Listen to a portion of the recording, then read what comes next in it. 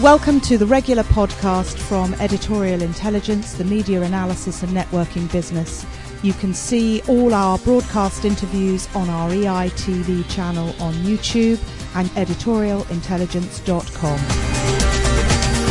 I'm very excited to be here today to speak to Charlie Mayfield, Chairman of John Lewis Partnership, partly because the future Mrs. Islam was very excited about the delivery of her shoes yesterday in 24 hours, and of course the wedding list, which no right-minded person probably here would do without John Lewis wedding list. And also, a few people know this, and it might be a lesson for some PR professionals, which is one way to get the press on side is to be nice and give them information. And in the run-up to Christmas, the only organisation that gives you basically weekly running total of how under the cosh or how exuberant the British consumer is indeed the John Lewis Partnership, which is why they get fabulous oodles of PR, and we appear in your stalls interfering with the Santa's Grotto because you're generous enough with your information. So that you maybe didn't know, I thought I'd pass that on. But plenty to talk about and I'm going to sort of kick off with 2 or 3 questions about the model in general, about, of course, something that people are very concerned about at the moment, which is the state of the UK consumer, and a couple of other things. But then, of course, let's try and make this interactive. We've got about half an hour, though I'm wary that we are in between you and your lunch. So let's kick in with let's talk about the issue of the moment, which is the British consumer, UK consumer. You mentioned that things were softening generally maybe about 3 weeks ago, but since then we've had a series of quite serious profits warnings, and I think Philip Green mentioned that the UK consumer had fallen off a cliff. I don't know which cliff, about 5 or 6 weeks ago. Some people blaming austerity, VAT and all that sort of stuff. Have you noticed any interesting dynamics in your consumers, any cliffs that they're heading for or jumped off? Well, there's certainly been a slowdown, no question about that. What I would sort of point to, though, is I think you have to go back a few years, and somebody was commenting on this the other day, and I sort of agree with it, which is that in a way, I don't think we've had the consumer recession. In 2008, we certainly had a recession in the financial services sector, and that knocked on quite heavily into manufacturing and anybody who relied on getting access to finance or credit. But actually, the consumer, most consumers, were largely insulated by the effects of quantitative easing and also some of the measures the government took, like reducing VAT, for example, all of which had the effect of putting money in people's pockets. A lot of those effects are reversing now, and so you're seeing both, a return of sort of lower confidence because people are now concerned about job security, particularly with some of the measures being taken, and you're also seeing declines in disposable income. So inevitably, you're seeing a bit more of a squeeze on retail right now. That's what you would probably expect. It's what we were expecting, and it's happening. I would, though, say I don't think it's fallen off a cliff. I think, yes, in some areas sales have slowed down since January, but you can't ignore things like simple calendar effects, like Easter was last weekend last year, and this year it's in 3 weekends' time, and it does have quite a big bearing on people's shopping behaviour. And retailers are sort of fickle crowd. We sort of look at the figures every hour almost, so people can react almost too much to the information. And my feeling is, yes, trade has slowed down. I do think this is going to be a slow year. It's not going to be a buoyant one by any means, but I don't subscribe to the view that it's going to be a complete disaster. And my feeling is that probably come sort of May, June, July, as some of the sources of concern around job security either are realised or go, and indeed as we get through some of the calendar effects, we'll see perhaps a slight stabilising of the position. So put us in your seat at the top of John Lewis's expensive skyscraper. You're stroking a white cat in one hand, and you have all the data, because we know that this nice guy image isn't all that. You've got all this data coming in, and you're controlling the middle class's spending habits with a joystick, and you see coming into John Lewis Towers, you see. What change? When do you spot the squeeze? Do people start buying? I'm going to insult someone here. Toshiba tellies instead of Sony tellies, or give us some insight into what it looks like. And you think we've got two big businesses. You've got Waitrose and John Lewis, and actually at the moment what we're seeing is Waitrose sales growth has continued at pretty much the same level as we were seeing pre-Christmas. So we've seen really actually very little impact from the lower consumer confidence that's been around the last couple of months. And so that's carried on. And John Lewis it always sees a greater effect, and we've seen a slower rate of sales growth there. I mean, it slowed down markedly from what were very buoyant levels pre-Christmas. And you always see a variation. I mean, you'll see big ticket items will generally be more sensitive to consumer confidence. Fashion will be less so. And the John Lewis business is roughly a third fashion, a third home, and a third electricals. So you get a mix, but in simple terms, food okay, fashion pretty good, home okay, larger electricals a bit slower. And some of the innovations that retailers have come up with, I mean, let's just take food for example. I'm not pretending that I'm familiar with this, but say lazy people and ready meals. Okay, do people start cooking for themselves a lot? I mean, how does it change? Do some of the convenience luxuries that you've introduced to the market, have they started to suffer a little bit? I mean, you get. There's always this old adage that when things are tight, people stop eating out and they start eating in, and then you can sell more ready meals and that kind of thing. And there's probably an element of truth in that. It's damn hard to really spot it, much as I love the idea of having a white cat and a joystick. I think what it comes down to much more is there are certain times when consumers are particularly concerned about things like value, and they are very concerned about value right now. And something that both John Lewis and Waitrose have put a lot of effort into in the last year, 18 months, is really trying to get across that value message. So in Waitrose, we launched Essentials, which was just being very clear about the sort of the entry-level tier, the Tesco price match, and in John Lewis, never known undersold has also been really reinforced and extended online. And all of those things actually just give people more confidence that they can shop, knowing that they're getting good value, and that's what people need at the moment. And so I noticed your discount. I mean, people seem to be discounting right now, not just in food, and some major proportion of all sales now seems to be some sort of discount. I mean, how does that impact the model this year? Do you just take that as a natural hit at a time of consumer slowness? I mean, so you're seeing, I mean, you are seeing some trends. So in the grocery sector, the level of discounting is up to about 40-odd%, whereas probably a year ago it might have been about 25 or something. So so it's one of the ways that the grocers have reacted to this situation is to do more promotions, and that will have an effect. I mean, there's always what effect it has on the retailers is hard to tell, because you never quite know who's paying for what. And of course, you don't know. Someone. If you're the whole idea of a promotion is you sell more, and then you get a better cash margin as a consequence, and so your numbers look all right, even though your percentages have come down a bit. We managed to do that quite successfully last year. It'll be more challenging this year. Okay, so I'm decided on some radicalism, which is let's have some questions if you want to, or just on this part on consumer confidence, retailing. We'll talk about the mutual stuff and some other things later. But whilst it's fresh in our head. We've got two, I think. So should we take them three? Let's take all three of them. Hi, I'm Derek White. I'm a recovering politician. I thought you had Eat as well in your mix. You haven't bought that? I thought you had bought that. There was rumours that we okay, forget that. What about overseas? So if the domestic market is contracting, are you thinking of India, China, or whatever? Hi, my name's Narendra Mukherjee. I'm from a social enterprise agency in Tottenham. And my question to you is your model of mutual ownership. Well, I just wanted to know if it has any relevance to a poor working class area that's multicultural like Tottenham. Precisely what we're going to say. Let's take the two retail. So first of all, on the internet, yeah, absolutely. So one of the biggest things that's happening at the moment in the retail sector is people are changing the way they shop, and I think one of the things that people can look at too much is the sales you make online. And what you ignore when you do that is actually the change in behaviour. I bet every single person in this room has got a mobile phone, and probably a good proportion of them are smartphones, and you can use them for all sorts of things rather than just talking to people on the phone or picking up messages or texting. And I think the retailers that are furthest ahead in trying to serve those changing needs and changing behaviours are in a better position to do well. And certainly in our business, our internet business in John Lewis, We've been at it now for 10 years.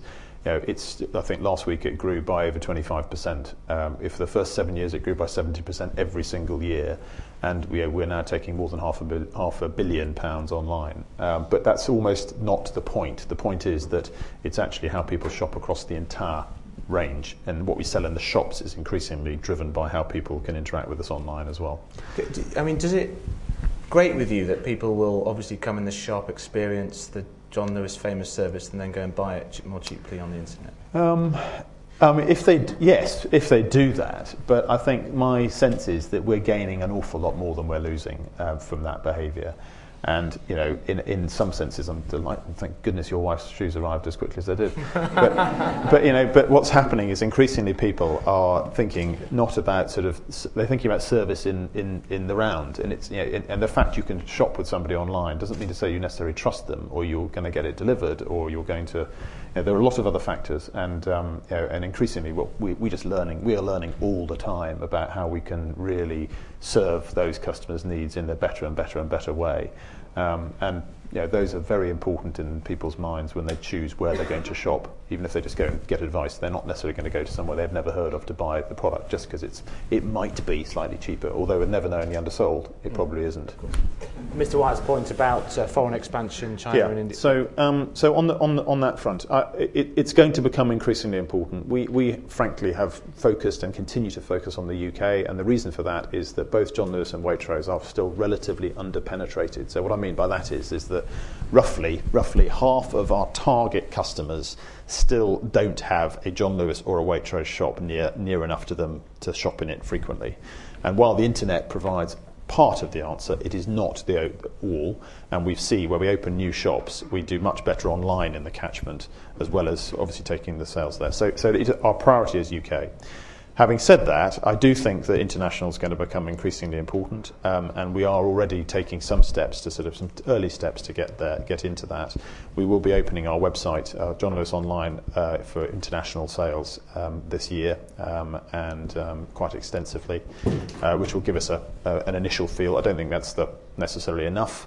But we've got an export business with Waitrose already, which is quite well established, small, nice business.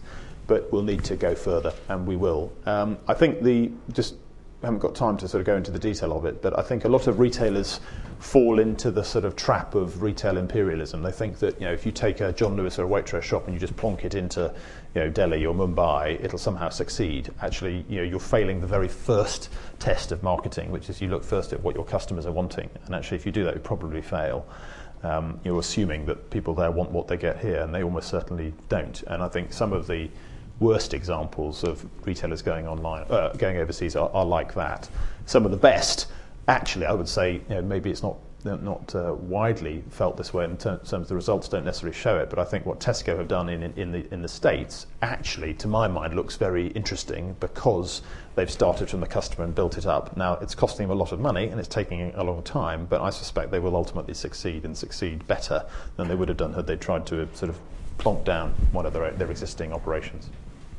Okay, Charlie, let's talk a little bit about yourself personally. Mm-hmm. So you used to work at SmithKline. You were marketing manager, brand manager for Lucozade. I was, yes. So just from a personal perspective, tell us the difference between working for one of the world's biggest multinationals and then working for famously a mutual cooperative organisation, which is employer-owned John Lewis. Well... compare it to the army as well. That would be interesting. Could we turn the army into a mutual? I'm trying to think how I can connect all those things because in the army I was a very, very young, very, very inexperienced young officer, and it was rather different. And at SmithKline Beecham, I was a gung-ho, quite enthusiastic marketing manager, and loved it. I think if I was going to draw some threads, though, I think there would be two that I would draw out of it. One is people, and that organisations, by their nature, are effectively collections of people. And certainly when I was in the army, given a lot of responsibility well before I was probably ready to take it, but also given a lot of support, you basically learnt about people.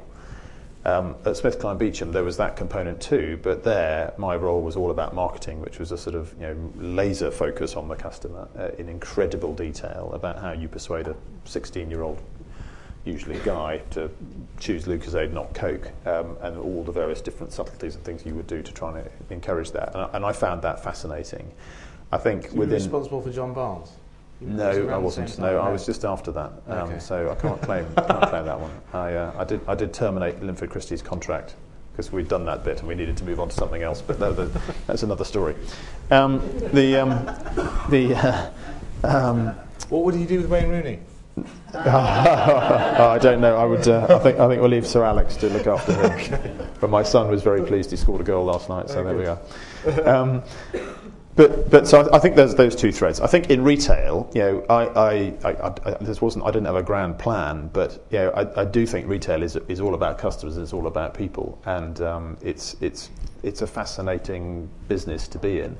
And in the partnership, we have a particular focus on our people. I mean, we're owned by the people who work in the business. I'm accountable to them, and they hold me to account in various different ways through, quite formally and in quite openly.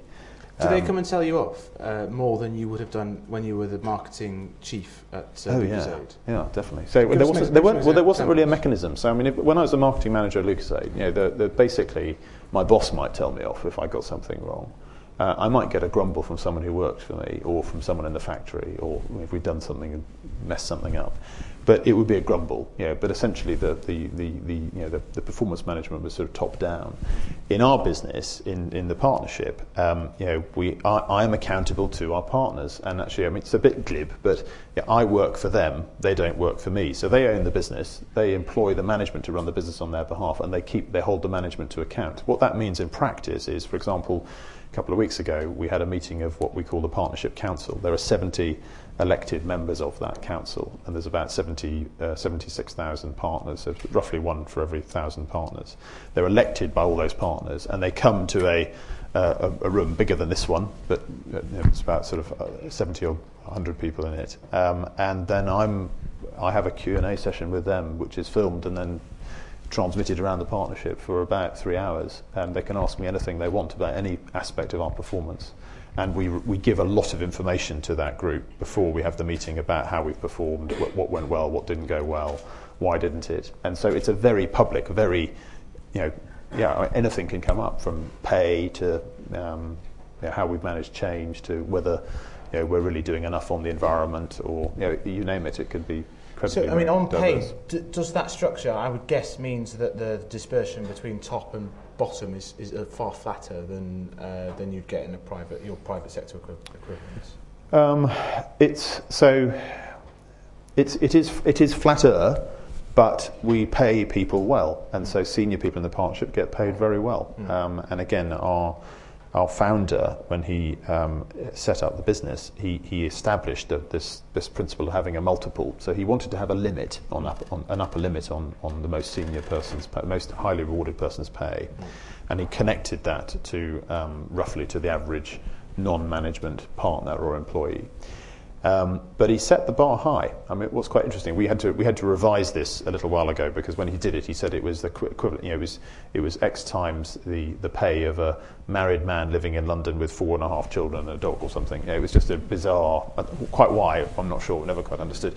So we've revised it so that it's sort of a more modern definition. But actually, when we did that, we actually reduced the upper limit a little bit. But I get paid well. I get paid very well, and we pay our senior people very well. And it's important that we can, because we need good leadership. Our model alone is no guarantee of our success, but we do try to avoid perhaps some of the more extreme levels of personal reward that I think can become divisive in some situations. So just to clarify for everybody, that you announced the bonus for all partners very recently. It was 18% of your income.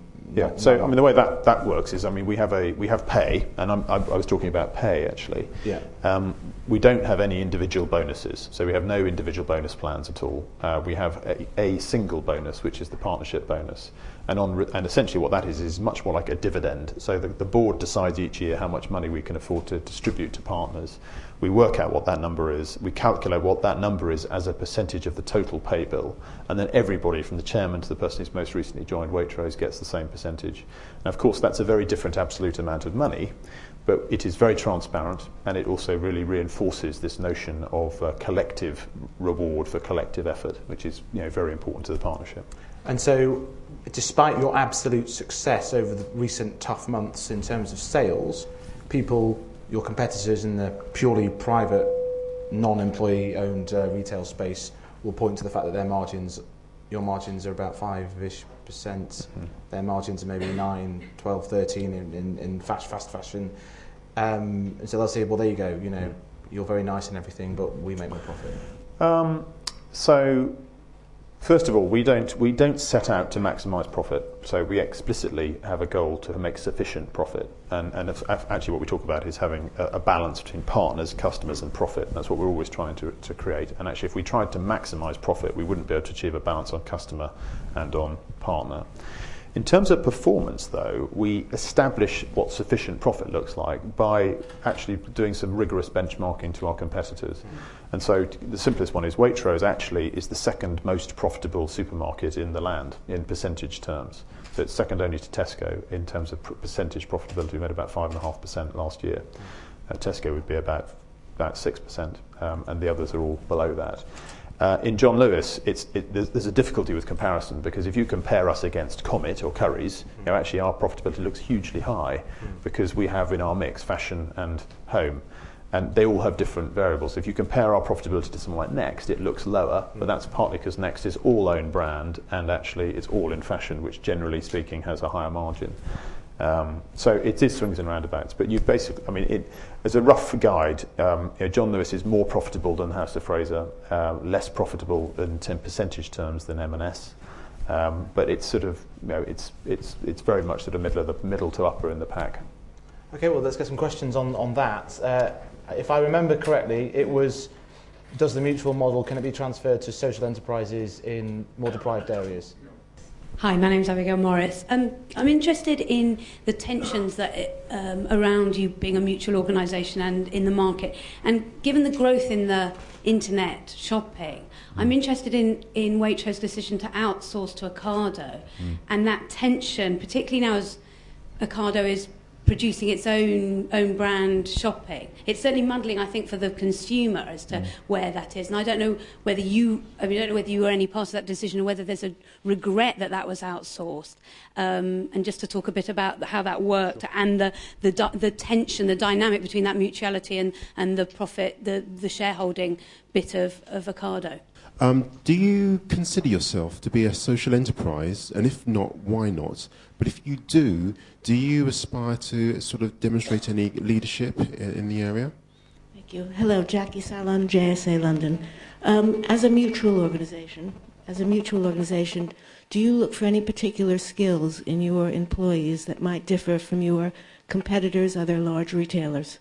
So if we start with your question, my answer to it is that absolutely. I think that a mutual or a co-owned enterprise has relevance in somewhere like Tottenham. It is the case that that we will have more. Our customer base will tend towards being a more affluent customer base, but it's not the case that they're exclusively so. And I think, for example, in John Lewis, I don't know why I've got this figure in my head, but 95% of the people who live within 20 minutes of Peterborough town centre shop in John Lewis in Peterborough in a year. So, and that's a pretty broad range of people. So it has a very, very broad appeal. Waitrose, actually, one of the things we're really trying to do very hard at the moment is to extend the appeal of Waitrose and to get more customers in. And one of the key things we have to do there is convince people that it is actually not as expensive as a lot of people think it is to shop in Waitrose, which is why an awful lot of effort's gone into the marketing and indeed money has gone into investment in pricing to accomplish that, and we've got 300,000 more people shopping in Waitrose now than there were a year ago. So those are all the sort of things that we're trying to do. So I don't see any quite exactly within Tottenham or where that fits is probably a separate decision. But there's nothing in principle that means we wouldn't want to be there, provided the catchment's right. But I mean, I'd be honest with you and say that if the mix isn't quite right for us, then yes, we might not go there. Your point though about an employee-owned business, a model like ours, I think that goes across can be applied in a lot of different areas, and maybe I can sort of illustrate that by answering your question about social enterprise and our responsibilities there. I struggle with this word social enterprise because it's always what I want to ask is what does it mean, and I think there's a sort of slight tendency to think that it's somehow about not for profit. We make profits, and we're absolutely a profit-making organisation, and unashamedly so. But we do so with a real consciousness of the social purpose of the partnership. Our ultimate purpose, and these are the exact words, is the happiness of our members through their worthwhile and satisfying employment in a successful business. And those are all very, very important words. But there's very much a recognition of the social purpose and value of work. The fact that people gain a lot of self-esteem, they actually get life chances and opportunities, they can improve their standard of living, all sorts of things, and indeed they can contribute a lot to the societies and communities they're in through being responsible members of those. So we absolutely feel that we have a big responsibility there.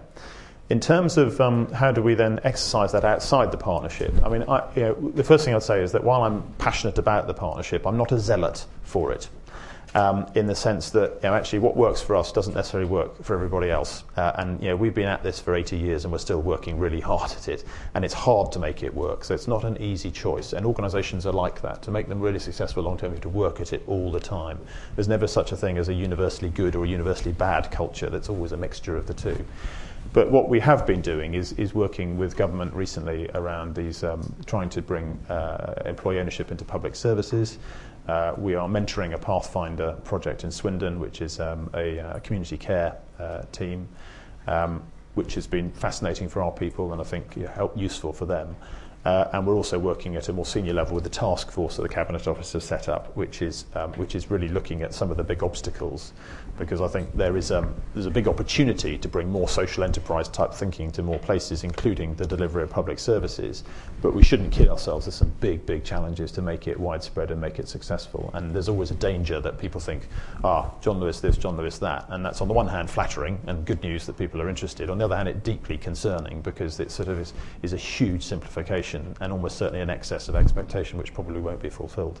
So we're trying to balance those things. So difficult to that point, clearly you had a fast-growing .com, if you like, vaguely in your orbit. Yeah. In the competition. The kind of thing I was quite deeply involved with it actually. So happy to talk about that. Very straightforwardly, no regrets whatsoever. We no longer have any shareholding in Ocado, so we have sold all our shareholding down. It went into our pension fund, and they have now moved to we now are purely a supply and branding relationship with Ocado. But the thinking behind this was simply that we could see that a lot of our customers wanted to shop online. We had very few shops in London at the time. And a lot of those customers wanted to shop online, and this was a way of actually getting our product to those customers and taking a market share that was far greater than we could have achieved had we done this on our own. So it was quite a commercial decision in some respects. It was taken with very much an understanding of that, but also in talking to Ocado in the very earliest days, we talked about not that they were going to be co-owned, because that wasn't really an option at that stage, but the importance of engaging and treating their people well was not something that was a nice thing to do. It was a better way to work. And actually you would have better customer service if you do it. And actually they put a lot of effort into that. And indeed they introduced some forums and some of these elected bodies at the very earliest stage. Partly because I think they understood that. Going forward now, we've got a position where we've got, commercially, we've got about a 20% market share of the online market, including Ocado, the trade we do with Ocado, versus Waitrose has about a 5% market share of the grocery sector. So it's 4 times what we have in our physical space. We're now growing our own business, and we'll do that steadily, and the market's very big, so there'll be plenty of room for both. Is it confusing for some customers? Possibly, but it's it's not been impossibly so, because essentially you're shopping with one or the other, and you can make a choice, and we're not going to tell you which one to use. Clearly, now I would prefer that you used Waitrose, but Ocado equally would say they would want you to use Ocado, and they do a fantastic job. So they're very, very good at what they do. I had a mind blank about the last question. The last question. Oh, it was about employees, whether running a mutual organisation was required. Yeah. So we have, we certainly do things differently. So, and probably two levels to answer that question. First of all, when we're recruiting people for our shops or for non-management partners joining the partnership, if we open a new shop, we will do. It's a bit of a cliche, but we will do a lot of recruiting on attitude. What we want is people who are good team workers, who are self-starting. Who want to sort of view their role not just as carrying out tasks, but actually owning a job, and they're attitudinally they're of that mindset, and then we can train them with all the skills they need. But that's very, very important, and I don't think we did that very well previously, but we've put a lot of effort into that in the last few years, and I think successfully so. At a more senior level, it does require a different leadership style. It does require a different approach to what typically might be nurtured and developed in other organisations. And essentially it comes back to what I was saying about you're managing. You have a clear leadership role, and make no bones about it, you can't run an organisation like ours by committee. We have managers are there to manage. They're there to make decisions and to lead. But they're there to do it in the knowledge that they're accountable to the people they work with. And so I mentioned the council that I go to 4 times a year and am accountable to them.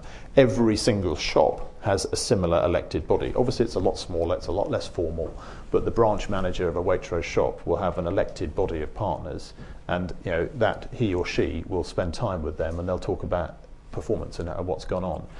We also give a lot of information to people. So we have a survey, staff survey. Nothing unusual in that. Probably a lot of the people you work for have got staff surveys too. The difference is that we share all the results with everybody. And so there's no place to hide. You can't just say as the management, I'm going to look at this and sort of tell people about it in a selective way. It's all out there. And then you've got these forums where you're going to get asked, if you're my manager cares about me as a person who has gone down 10 points year on year, that's going to be discussed for sure in quite a public forum in that elected group. And that makes a big difference to the style of management and leadership that's required in the partnership. And therefore, when we're recruiting, if we're recruiting at mid or senior level, we really try to understand whether we can get people who've got the right attitude like that. And just quickly, to give you a plug, the things you were saying about training, you're interacting or helping the government with, it sounds like you're a little bit worried about the lack of skills. You're not getting the essentially sort of John Lewis ready skills. No, I wouldn't. You might want. Well, no, I wouldn't say that actually. I mean, I think we're fortunate that when we do get a lot of applications, and so we do sift very, very carefully. Overall, I would say we're recruiting successfully. I think there's a whole other discussion about skills that we could have. We probably haven't got time for. I think the skills agenda is a very, very important one. It's something I'm involved in with another hat on. And I suppose fundamentally, what's required there is, I think, a change in attitudes from one where skills were seen a bit as a sort of government responsibility and almost a slightly an individual responsibility, to being a situation where businesses take more responsibility for investment in skills, and they recognise that when you invest in somebody with the skills, you're actually taking a good business decision. That's not to say there aren't organisations that do that brilliantly. There are, but there aren't enough of them, and we need to see more and greater investment in skills to raise the whole capability level of the country as a part of sustaining an economic recovery. Great. Is that a John Lewis tie? It's rather anyway, listen, my skills as a chair are appalling because I'm only about 15 minutes over. Apologies to everybody, but massive thank you to Charlie. Bad chair, very good businessman. Thank you.